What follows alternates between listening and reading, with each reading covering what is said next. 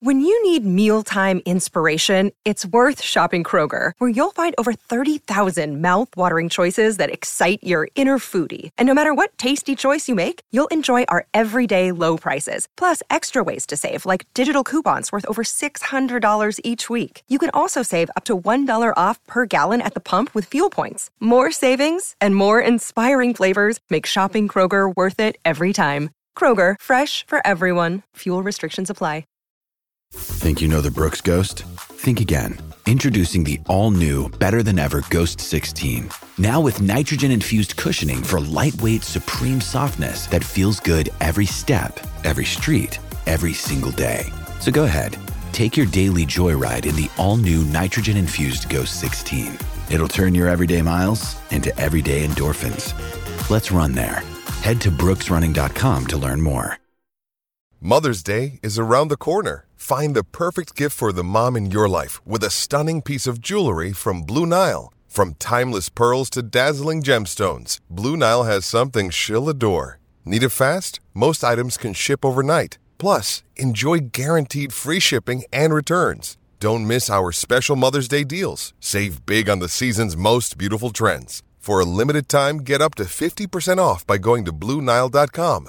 That's BlueNile.com. Another day is here, and you're ready for it. What to wear? Check. Breakfast, lunch, and dinner? Check. Planning for what's next and how to save for it? That's where Bank of America can help. For your financial to-dos, Bank of America has experts ready to help get you closer to your goals. Get started at one of our local financial centers or 24/7 in our mobile banking app. Find a location near you at bankofamerica.com/talktous. What would you like the power to do? Mobile banking requires downloading the app and is only available for select devices. Message and data rates may apply. Bank of America N.A., member FDIC.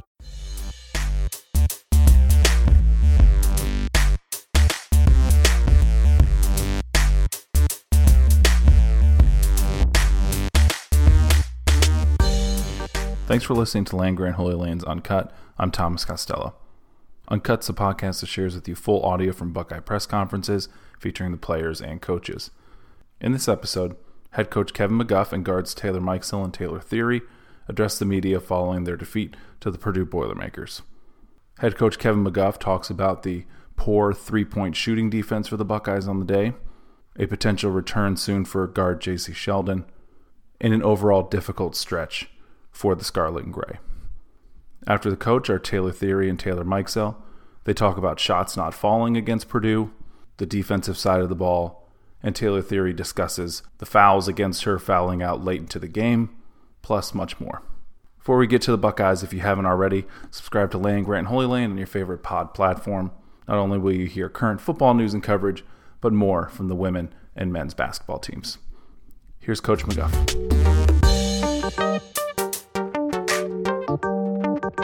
So Purdue got off to a really fast start today. Do you think that's what kind of set the game up for that tough? Yeah, they came in, they were focused, they were ready, and we were not, especially on defense. It was the worst half of three-point field goal percentage, three-point defense, defending the three that we've had all year, and they made us pay. And what do you think is kind of behind that? What do you think it is? I don't know. Now? We did not, it's just really frustrating because even within the game, when we had stretches where we had good focus and good energy, we looked good. Our press looked good and all that, but then we had stretches where it didn't, and we got to get way closer to 40 minutes of playing the type of basketball we're capable of if we want to win. And like I said, credit Purdue. They came in, they were more focused and more ready from the tip, and that ultimately was the difference. We keep asking every game, how close is JC? I mean, it looks like some of those guards are getting real tired out. Yeah, we've been going week to week with JC. I think we're more day to day. So it's close, and she's out there doing some things on the court, but just still making sure that we give it the proper amount of time before we get her back out there. But it'll be soon. You were 19-0. Obviously, Iowa's got a great player. They played well. Tough to win at Indiana.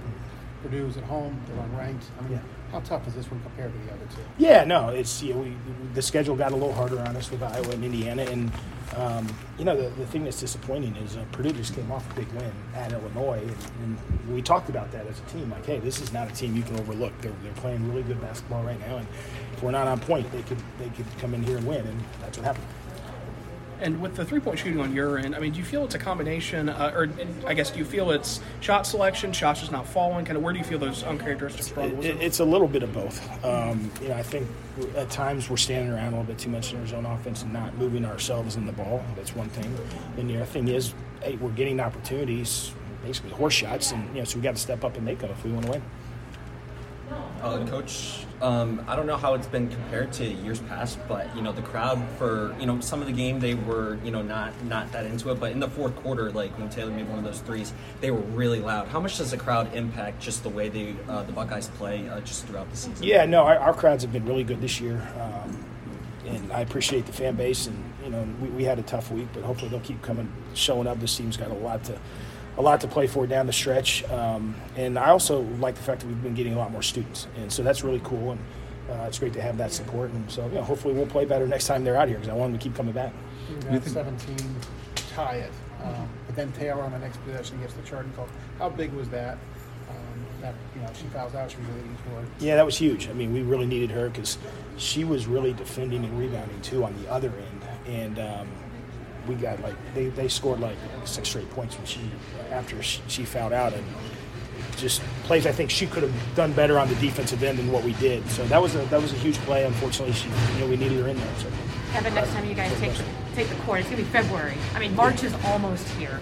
How do you turn this around? I mean, it's not like it's nosedive at this point. Yeah, how do you turn this around to get going the right direction heading into March? Yeah, I think that. We've gotten a little bit away from our identity. We're not transitioning to offense as fast as we were. We're not pressing consistently as aggressively and as hard as we were. And I think we got to get back to the identity of what's made us really good this year because we've just gotten away from that a little bit. And so I think that's going to be the key for us to kind of peak and play our best basketball down the stretch. And you think there's a kind of just a wall being tired with the 5 starters playing a lot of minutes and it's probably part of it. I mean, we're certainly trying to manage the amount of time we spend in practice. It's a delicate balance because you got to spend an appropriate amount of time to get prepared and to continue to get better. But it does become a long season, and with how we play. But I don't know. They're young kids too. I don't know. When I was growing up, nobody talked about load management. That wasn't a term. So, I don't get that too much. I get it, but I don't get too much into that. And you think Purdue also kind of threw things on their head because 2 games you have these dominant bigs and you have to watch the paint. Then tonight you don't have that as much. Is that? Yeah, no, you're right. We've just played some great, and their post players were good certainly today. But the 3-point shooting obviously is what killed us, and we just, like I said, our ability to contest and take them out of the rim in the first half was really bad. You said after the Iowa game that the IU game would be a test of your competitive term, but where are you now with that? Yeah, I mean, I just told them, I said, hey, one, we're at Ohio State, everybody takes their best shot at us. And 2, everybody knows we got a couple of players that are really good, they're out, and people are going to come in and give us their best shot. And we didn't respond to that challenge very well today. And I told them that that's going to ultimately be what this week will show us in terms of our leadership, how we practice, and whether we win or lose on Wednesday, how we show up and compete. Thanks, Coach. Kevin. Thanks, everybody. Appreciate it.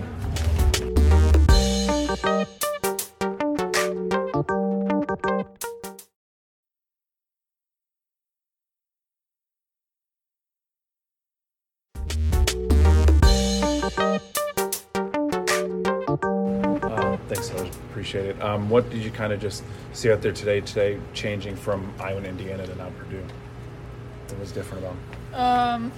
I mean, coming off of 2 losses, you want to bring energy, especially on your home court, and they just wanted it more than us at times, more than we did for longer stretches. I think we got to get to a point where we withstand our energy that we had in the third quarter and to start the second half. You struggled, obviously, scoreless in the first half. What were they doing, or was it just the shots not falling? Just not going in. Is what it is. Got to keep shooting. You guys had an absolutely tremendous start, and with a skid like this, obviously you guys know how talented you are. How do you guys mentally deal with that? Just knowing that you guys are this talented and you are able to right the ship, but the results aren't showing right now. I mean, not getting too high, getting too low with losses and everything, and just, knowing that everybody's going to come for our necks, and every game's going to be tough. It's not going to be easy, and, we just have to bounce back. Farrell, you came in with 4 fouls. You got the tying basket. At that point, you're thinking, okay, we're in great shape here after you scored and tied it? Yeah, I think that just helped our momentum a little bit. But, with 4 fouls, you have to be a little bit more careful. And I just think, some things just didn't go our way at times. But I just got to be more careful about that. And then next possession, you got called for the charge again. I don't know what you thought of the call. What you? Yeah, no, I agree with that call. But a couple of the other fouls I had, I don't know if I agree with that too much. But, like I said, I just got to be more careful about that and just be mindful. Purdue's kind of come in strong, too, over the last couple of games, winning on the road against Illinois and then tonight. Is it just kind of the Big Ten being difficult? Or? Yeah, I mean, they're a great team. Every team that we're going to play in the Big Ten pretty much is going to come for us, and every team is going to be tough. So I think we just had to have a better effort at times and just locked in better at more moments. And so I just think we have to do better. They had 3-point shooting at the beginning of the game. They made 7 in the first 8. Was it more? And obviously they made the shot, but how much of it was the defense? A lot of it was our defense. We weren't really getting out there to contest. You could see in the second half when we came out with energy, they weren't getting as many easy looks. So just got to come out more locked in and more focused on knowing our personnel. You guys. You guys have been missing JC and Madison for a while now, and you guys have still, played tremendous basketball without them. But, with these past losses, do you guys think that their impact is, showing even more? And, do you think that, them coming back helps change this team at all?